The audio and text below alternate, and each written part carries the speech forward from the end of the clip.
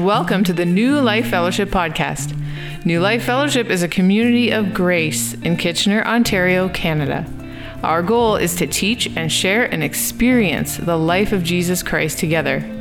You're about to listen to a message from one of our meetings. Please make sure to check out our website, newlifekw.ca. Without further ado, let's listen in. Well, we've almost made it to the end of 2020. What's that? Did I just hear a cheer go up across the land? You bet.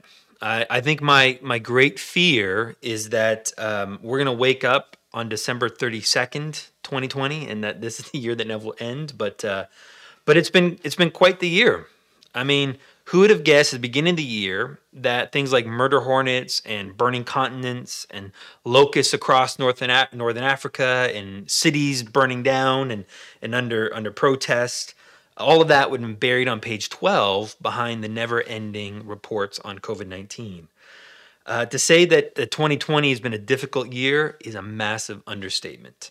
And for many, I would say 2020 has been the most difficult year in our lives up to this point.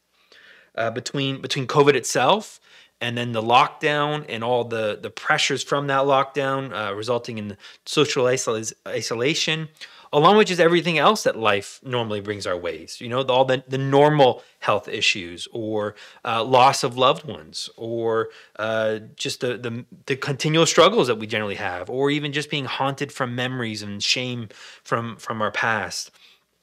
Overall, for many, it's not been a good year. It's been a year that we like to forget, but that's not likely going to happen anytime soon.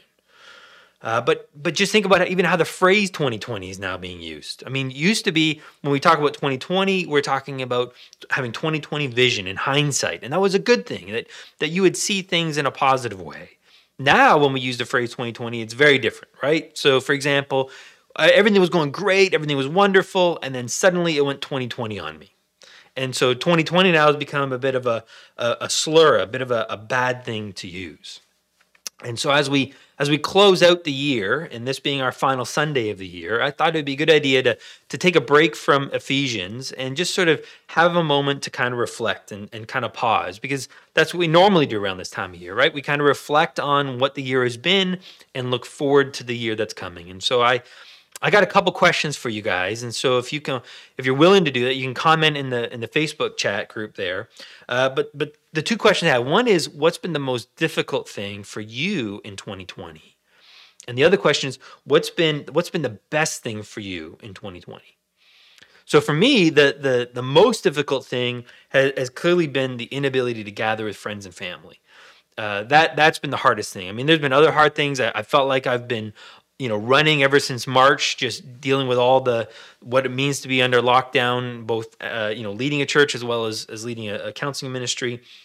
But the inability just to easily get together with you guys, to get together with friends and family, having, that's made it really difficult. Because I know for me, I've had all these great ideas like, oh, we should do this, we should do that. And then all of a sudden, you get like a slap in the face remembering, oh, but we can't. Oh, but, the restrictions mean this. And so that's been really hard for me. As for what's been great about 2020, I struggled with this one. I had to think a little bit on this one, but I would say to me the greatest thing that I've enjoyed about this year is watching people step up, watching people reach out in love towards other people. And I would say that I see that, with you guys at New Life, but I also got to see it watching the staff at Crossways to Life. Watching people like Peter and Sue and Will and now Sheila just love on people in the counseling office each and every day.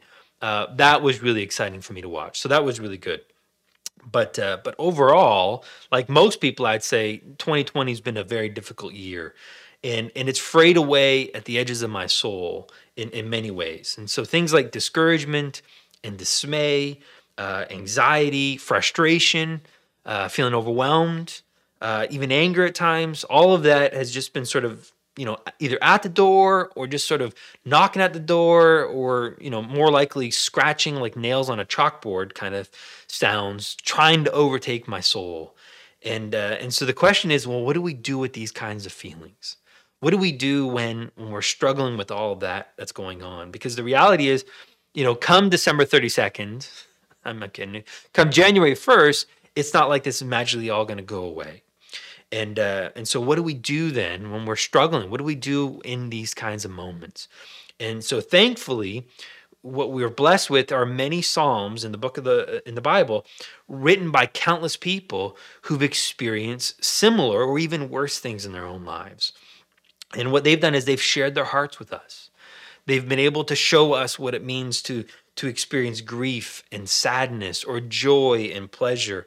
And we can look to them and see, how did they get through it? How did God put them on solid footing, knowing that he wants to do something similar for you and I, so that we won't be overtaken with the sadness and the grief that we're all experiencing. So let's open up with a word of prayer, and then we're going to look at one psalm in particular, Psalm 31. Let's pray. Lord Jesus, we thank you that although we can't gather in person, we can still gather online, and that we're able to connect with one another. And so thank you for that opportunity, Jesus. And I pray this morning as we open up your word, that we would hear from you ultimately, that you would be the source of hope that we also desperately need in this time. So we look forward to what you're going to do. We're asking you to be the teacher and to make your word alive to us, because what we need you and we need your life. In your name we pray, amen. Well, the book of Psalms, that's in the Old Testament. And some, they kind of look at the Old Testament now and they sort of see it's out of date. It's no longer applicable, that it's been replaced by the New Testament, and therefore we can set the Old Testament aside. And the reality is there's so much we can still learn from the Old Testament. Yes, we need to understand that there's a new covenant, and we need to read the Old Testament understanding the difference between the Old and the New Covenant. But in the Old Testament, we have countless stories, countless examples of men and women going through life. And the reality is the human condition hasn't changed. People are still people, and the struggles that people face are still the same. And we can learn from these people's experiences as they've gone through life, and they've learned to trust God in terms of what that means for you and I.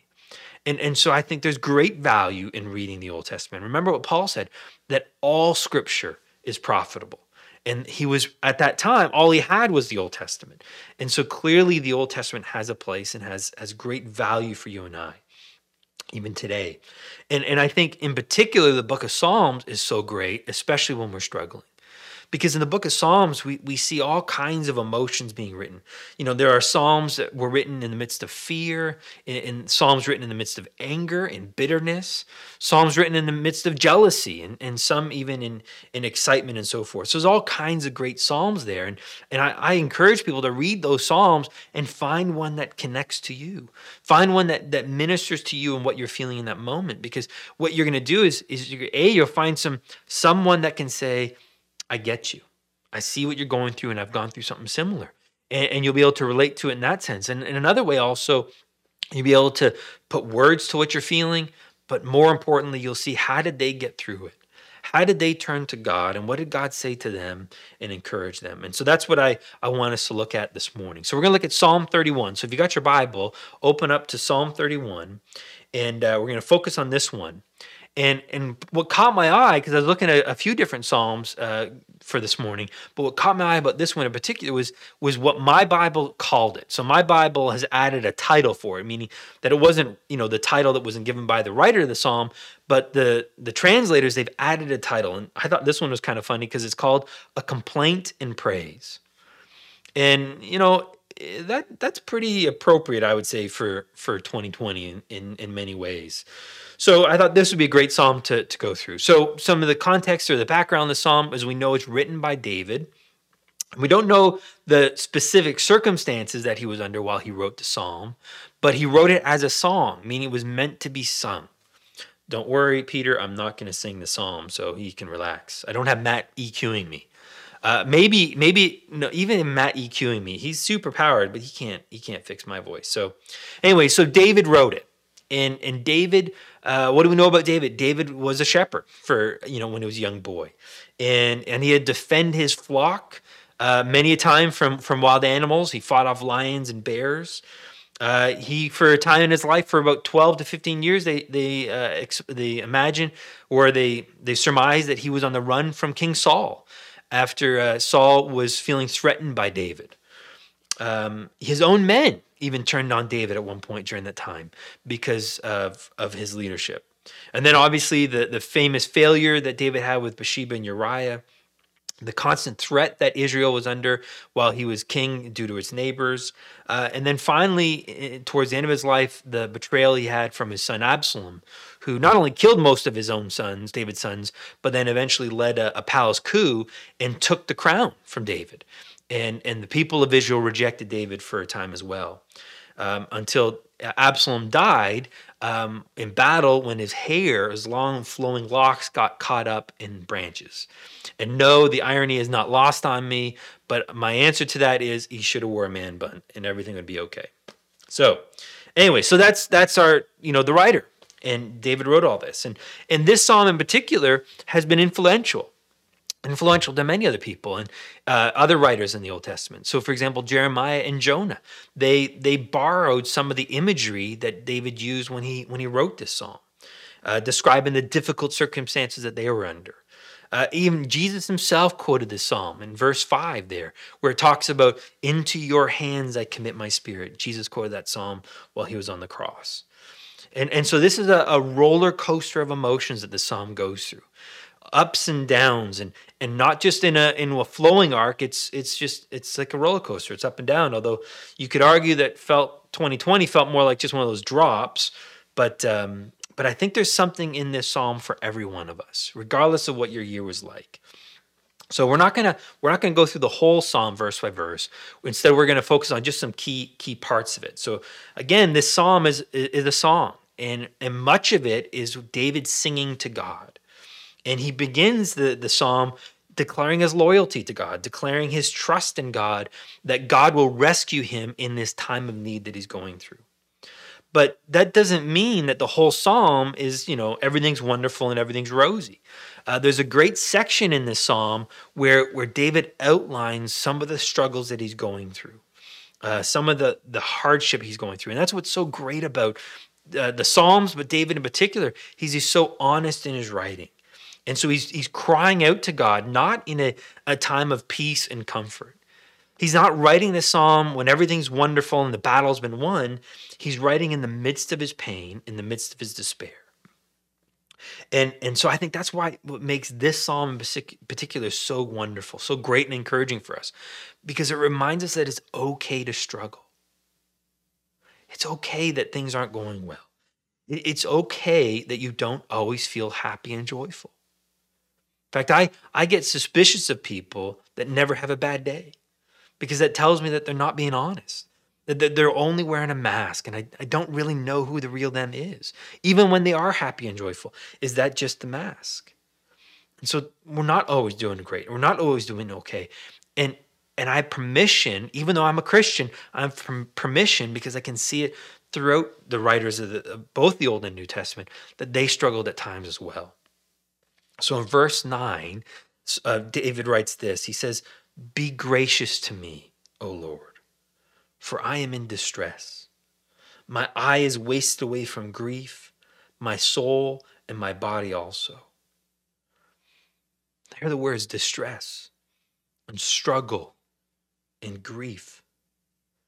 Isn't that a great description of what so many of us have been going through in 2020? I mean, some people I know, they're struggling just to get out of bed every morning due to the weight of 2020 and what it means, or what they're missing out on, what it doesn't mean for them.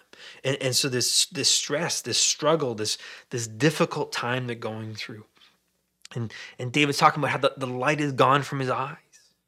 And so we're getting some insight in terms of there's no joy. There's no comfort. There's no happiness. There's nothing to look forward to. There's no lightness in his heart. There's despair. There's depression. And then talking about here is even his body wasting away. So this rapid aging of the body. Am I the only one that's noticed a sharp decline in their physical health this last year? I mean, it's just I have so much more aches and pains and loss of flexibility, and things have just gone downhill so quickly this year. with all that's happened in 2020. But he starts off that verse with a plea to God of, God, be gracious to me. This idea of being gracious is the idea that he's asking God, who is much greater, much higher, to reach down to help someone who's been laid low. And when you're struggling, that's what you need, right? That you need someone who's in much better shape to reach down, to stoop, to help you. And to offer kindness and favor, and not because you deserve it, not because you can offer something in return, because the reality is you can't. And so that's his plea out to God, is be gracious to me. And that's what we're going to be able to do as well, as we'll see. Goes on in verse 10. Verse 10, he says, for my life is spent with sorrow, and my years with sighing. My strength has failed because of my iniquity, and my body has wasted away.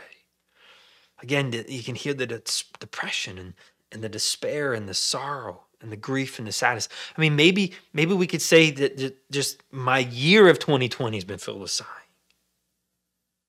Again, keep in mind who's writing this.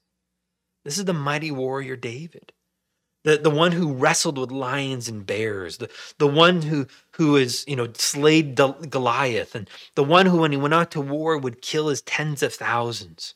Where he and his mighty men of just a few people, they would face down whole armies together. I mean, he was a mighty warrior.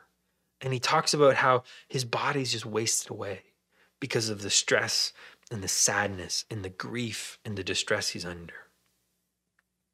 And then in verse 11, he says, because of all my adversaries, I've become a reproach, especially to my neighbors, and an object of dread to my acquaintances. To those who see me in the street, flee from me. Remember at the beginning of the pandemic, the what was being said and what was being the general attitude that we were all feeling.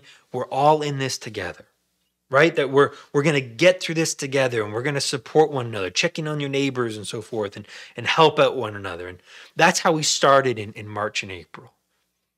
And then somewhere something changed, and we became more and more divided.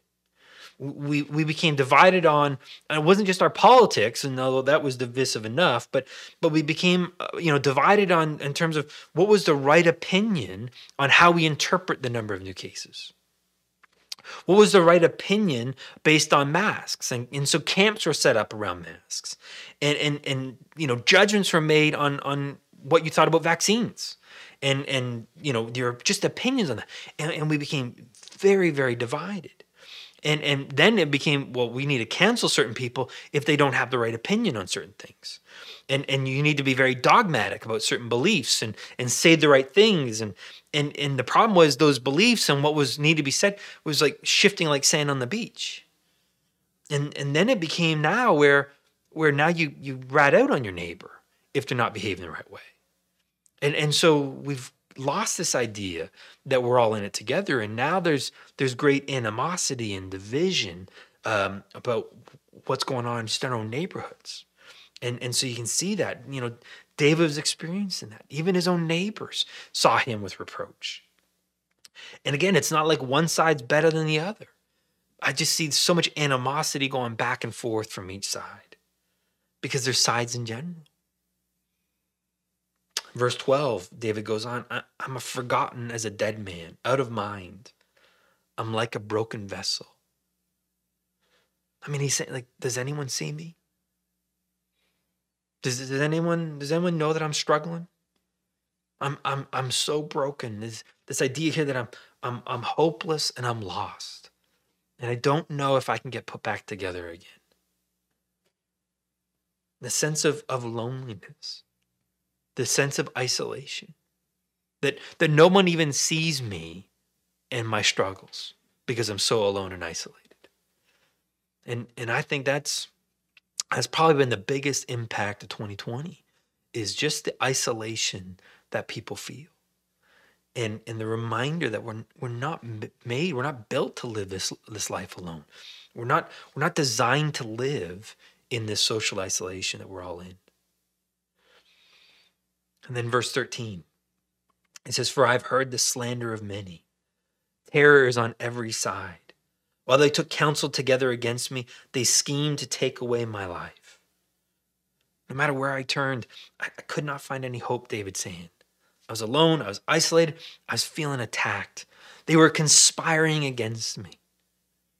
And at times, I know I felt like that it just feels like people don't care, and they're more interested in this or that, and they're just, it's just overwhelming. It's been a difficult year for many, and David was going through his own struggles. And again, I don't know if he wrote this when his son Absalom usurped the throne. I don't know if he wrote this because of what happened with David, with Bathsheba and Uriah, or later on in life when he took a census when God told him not to. I don't know when he wrote this, but he's struggling. He's struggling like you and I are. But thankfully, that's not the end of the psalm. Far from it, there's more to come. In verse 14, everything begins to switch. Everything begins to hinge. And it all starts with one word. But. It might be the most powerful three-letter word in the English language, because everything begins to turn. We've hit the low point of the roller coaster, and we're starting to now change direction. And so while we commend David in his honesty and his struggles, David goes further in his honesty. We need to recognize the honesty that he's going on, because the reality is there's more truth than just what he said in verses 9 to 13. While what he's feeling is real and it's heavy, and we're acknowledging that and we're thankful for that, it's not the entire story. It's not even half the story. There's so much more going on here, and we need to put that on the table and recognize it. And I think that's important to understand, that we're not trying to sugarcoat anything. We're not trying to gloss over anything. We're just trying to see a fuller picture of what's happening. And that's what verse 14 is. And so in verse 14, he says, "But as for me, I trust in you, O Lord. I say to you, you are my God." In essence, what David is saying here is, he's like, I've got all this trouble. I've got all this sorrow over here. And it's not small, and it's not trivial by any means. It's wearing me down. It's wearing me out. And I've got that over here. But over here, I've got God. And I've got God with me, and he's on my side. And I've got a God who's promised to care for me. I've got a God who's promised to love me. I've got a God who's never going to abandon me. He's never going to forsake me, but he's promised to provide and protect me. I've got a God who's bigger than all my problems. I've got a God who's bigger than all of my struggles. So he's remembering that. In verse 16, he goes on, he says, "And make your face shine upon your servant. Save me in your loving kindness." This word loving kindness, in Hebrew, it's the word hesed. And every time you see the word loving kindness in the Old Testament, something should flip in your mind, like a flag should go up, because this is such an incredible word here. They've translated loving kindness because they didn't really know how to translate it, really, because the word hesed is a covenant word. It's legal language. It's sort of like, what if this were a legal document? In many ways, the Old Covenant it's a book of covenants, but if it's a legal document, it's a legal word. It's legalese. And so it's a covenant word, and it means so much. It's got so much power to it. And so whenever the writer uses this word loving kindness, he's falling back on a covenant. He's invoking a covenant that God has made with that person or his people. And it's really hard to overstate the significance of what it means for you and I to be in a covenant relationship with God. It's so critical. One of these days, we're going to spend a lot of time going into greater detail and understanding covenant and what it means to be in a covenant with God. But please understand this. We simplify it and we say covenants are like contracts. It's not true. It doesn't even begin to really display the significance of covenants, because, see, contracts, they're so easily broken. People find ways out of them. They ignore them. They rewrite them. They change them, and so forth. That's not the way the covenants work.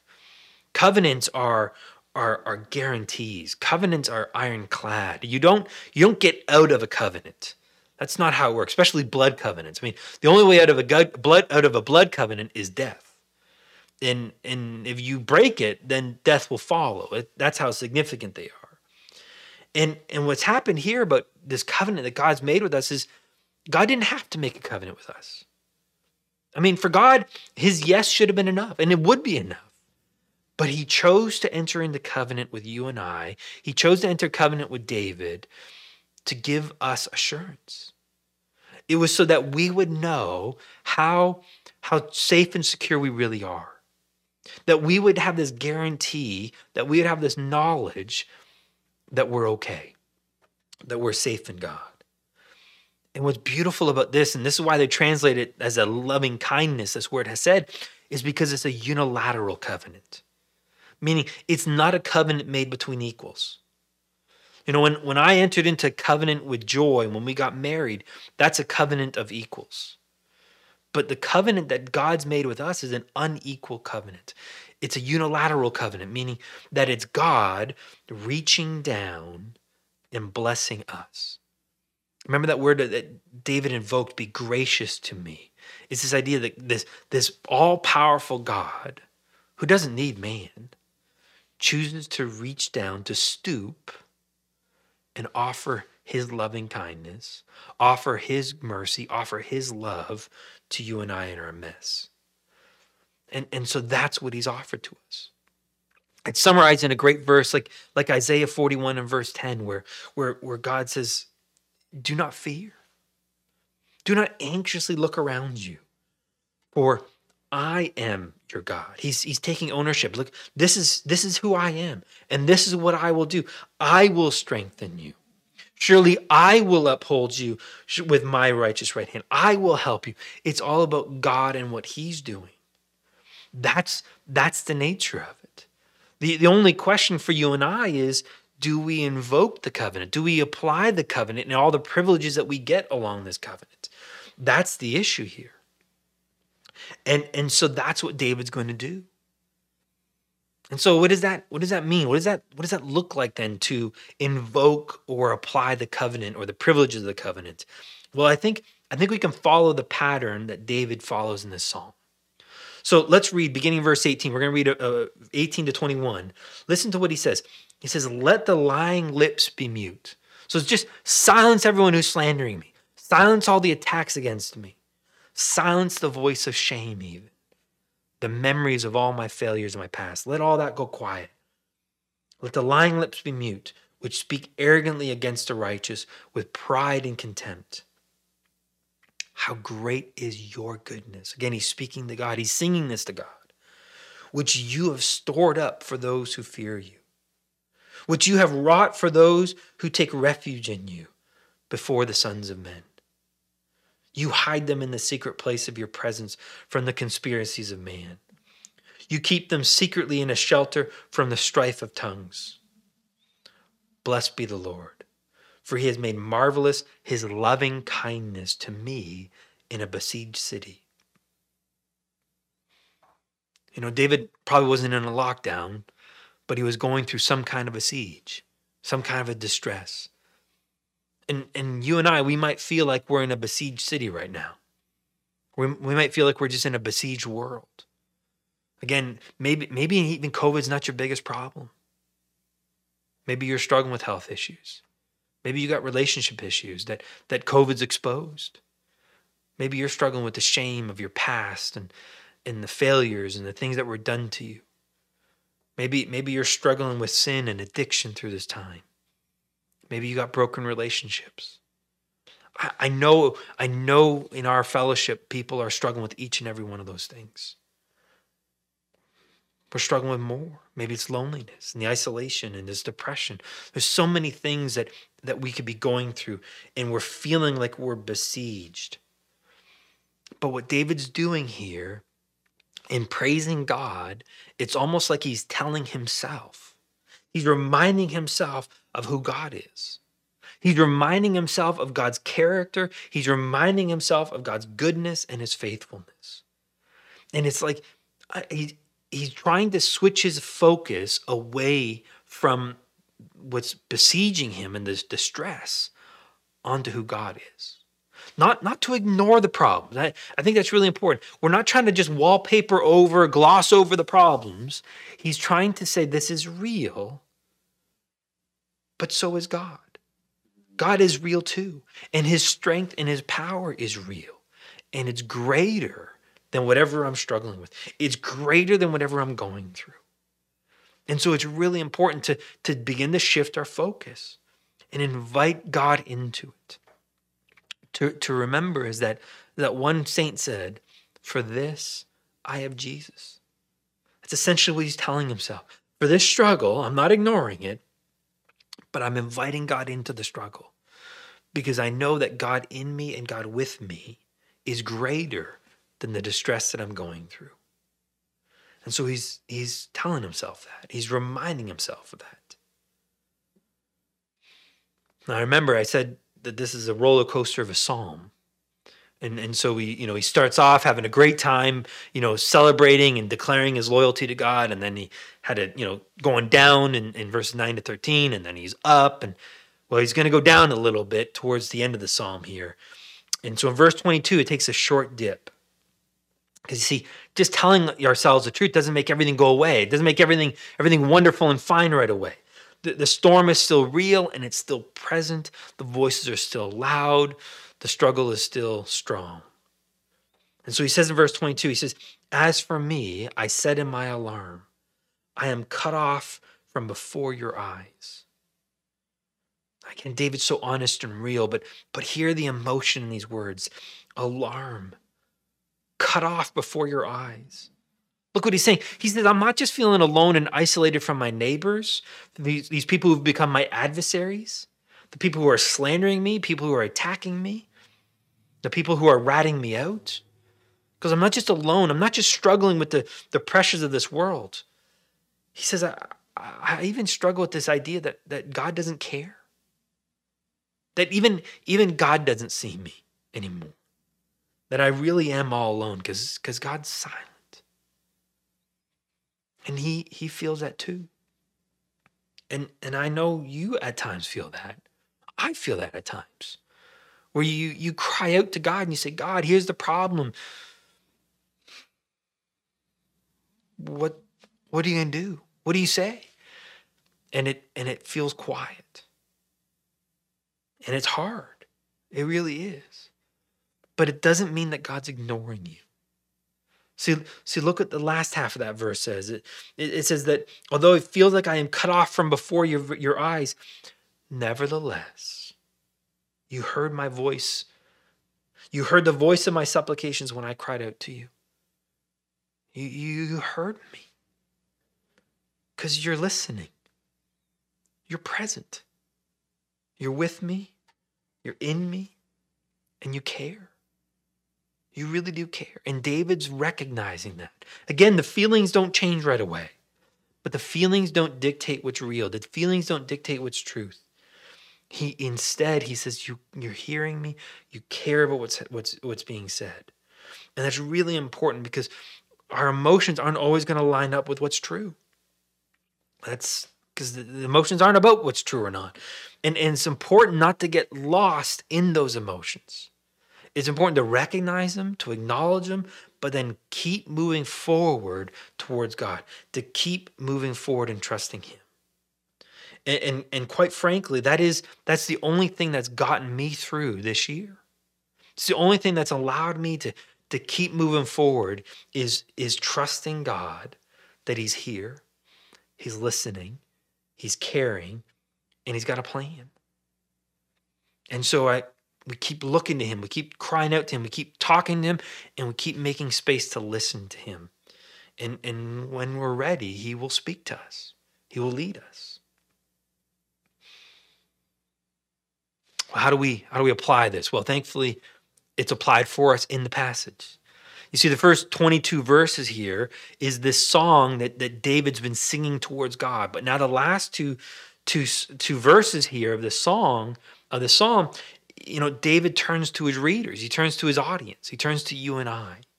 And so like an actor who's sort of broken the fourth wall now, and he turns to the camera and he speaks directly to the audience, that's what David's doing to you and me. He's now been singing to God, and now he turns to you and me.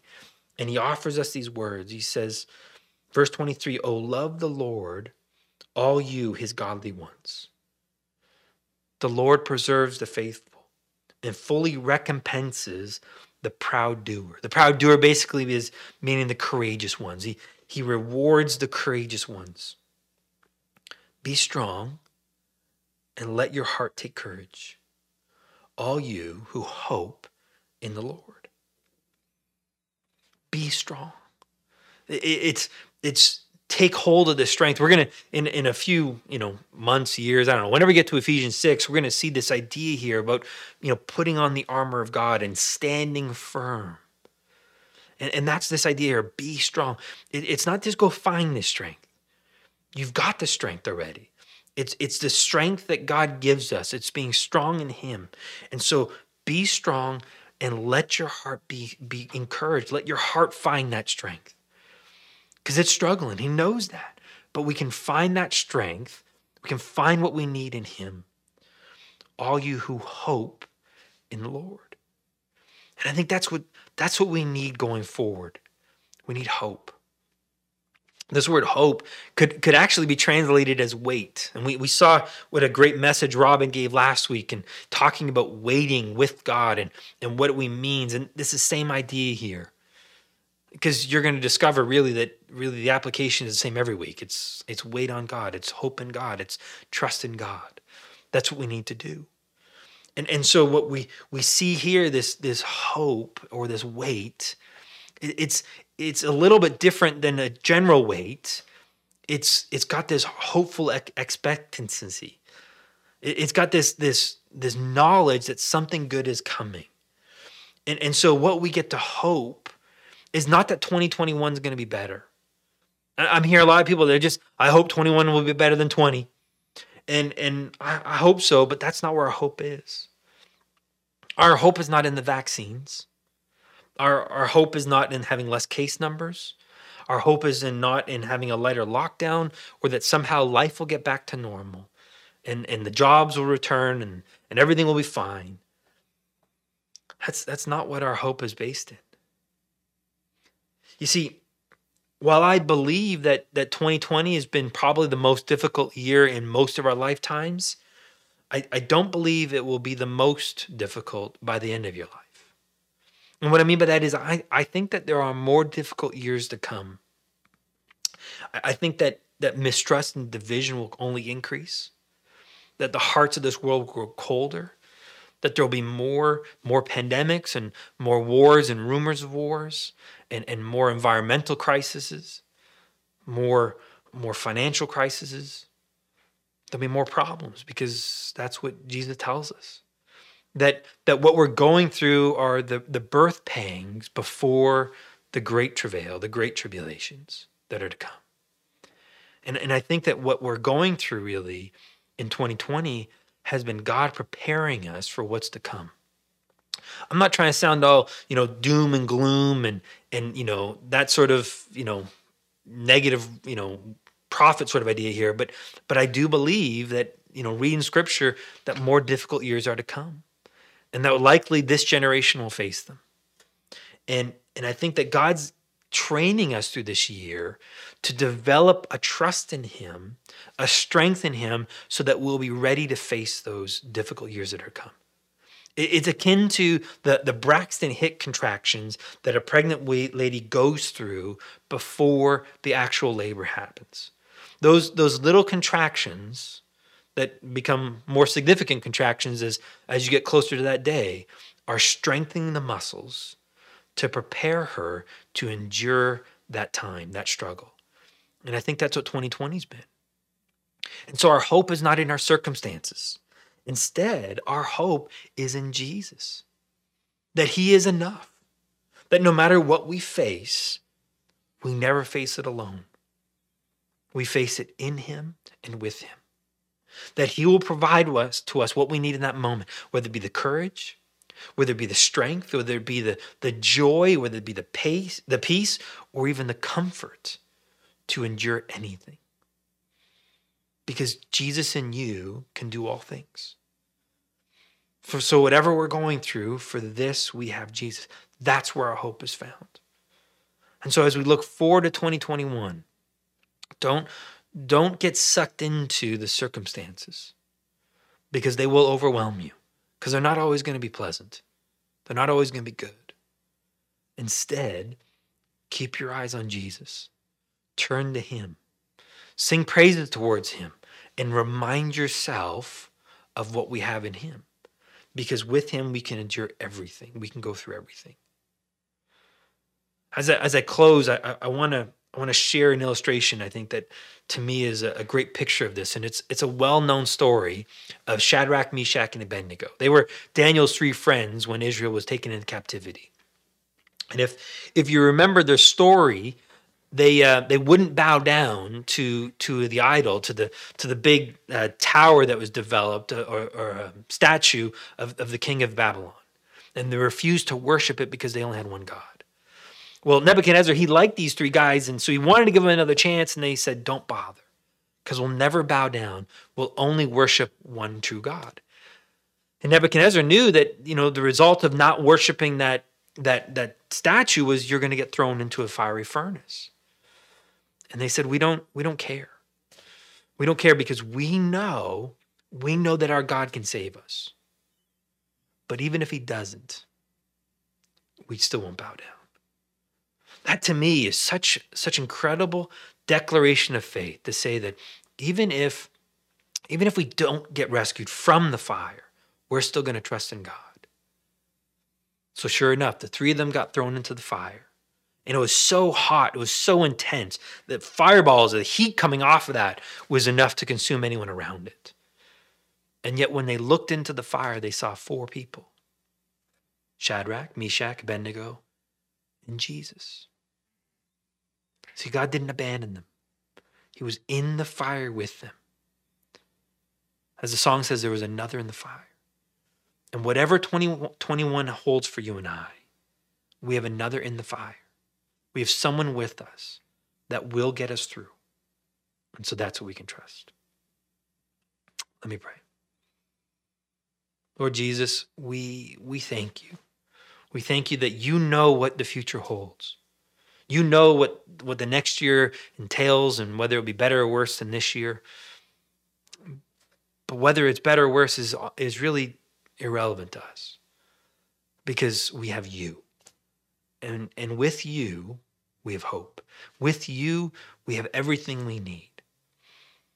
And so, Lord Jesus, I pray that you will remind us, especially in those times of distress, of feeling lonely and isolated, feeling overwhelmed and despairing. Would you remind us of what we got in you? Would you speak to our heart in a way that silences the voice of shame, that silences that voice of despair, and that we would trust you. We would lean into you and take what is ours, what belongs to us by right of this new covenant we have in you and with you. A covenant that you have graciously stooped to give to us. We praise you and we thank you, Jesus. In your name we pray. Amen. You have been listening to the New Life Fellowship podcast. Thanks for joining us. For more great content, please be sure to check out our website, newlifekw.ca, and sign up for our mailing list. Subscribers will receive our The Life in the Apartment ebook that is sure to encourage and bless. Don't forget to follow us on Facebook, Instagram, and subscribe to our YouTube channel to watch the latest services and additional video content. New Life Fellowship is a registered charity that is supported by the giving of partners and friends. All donations will be received.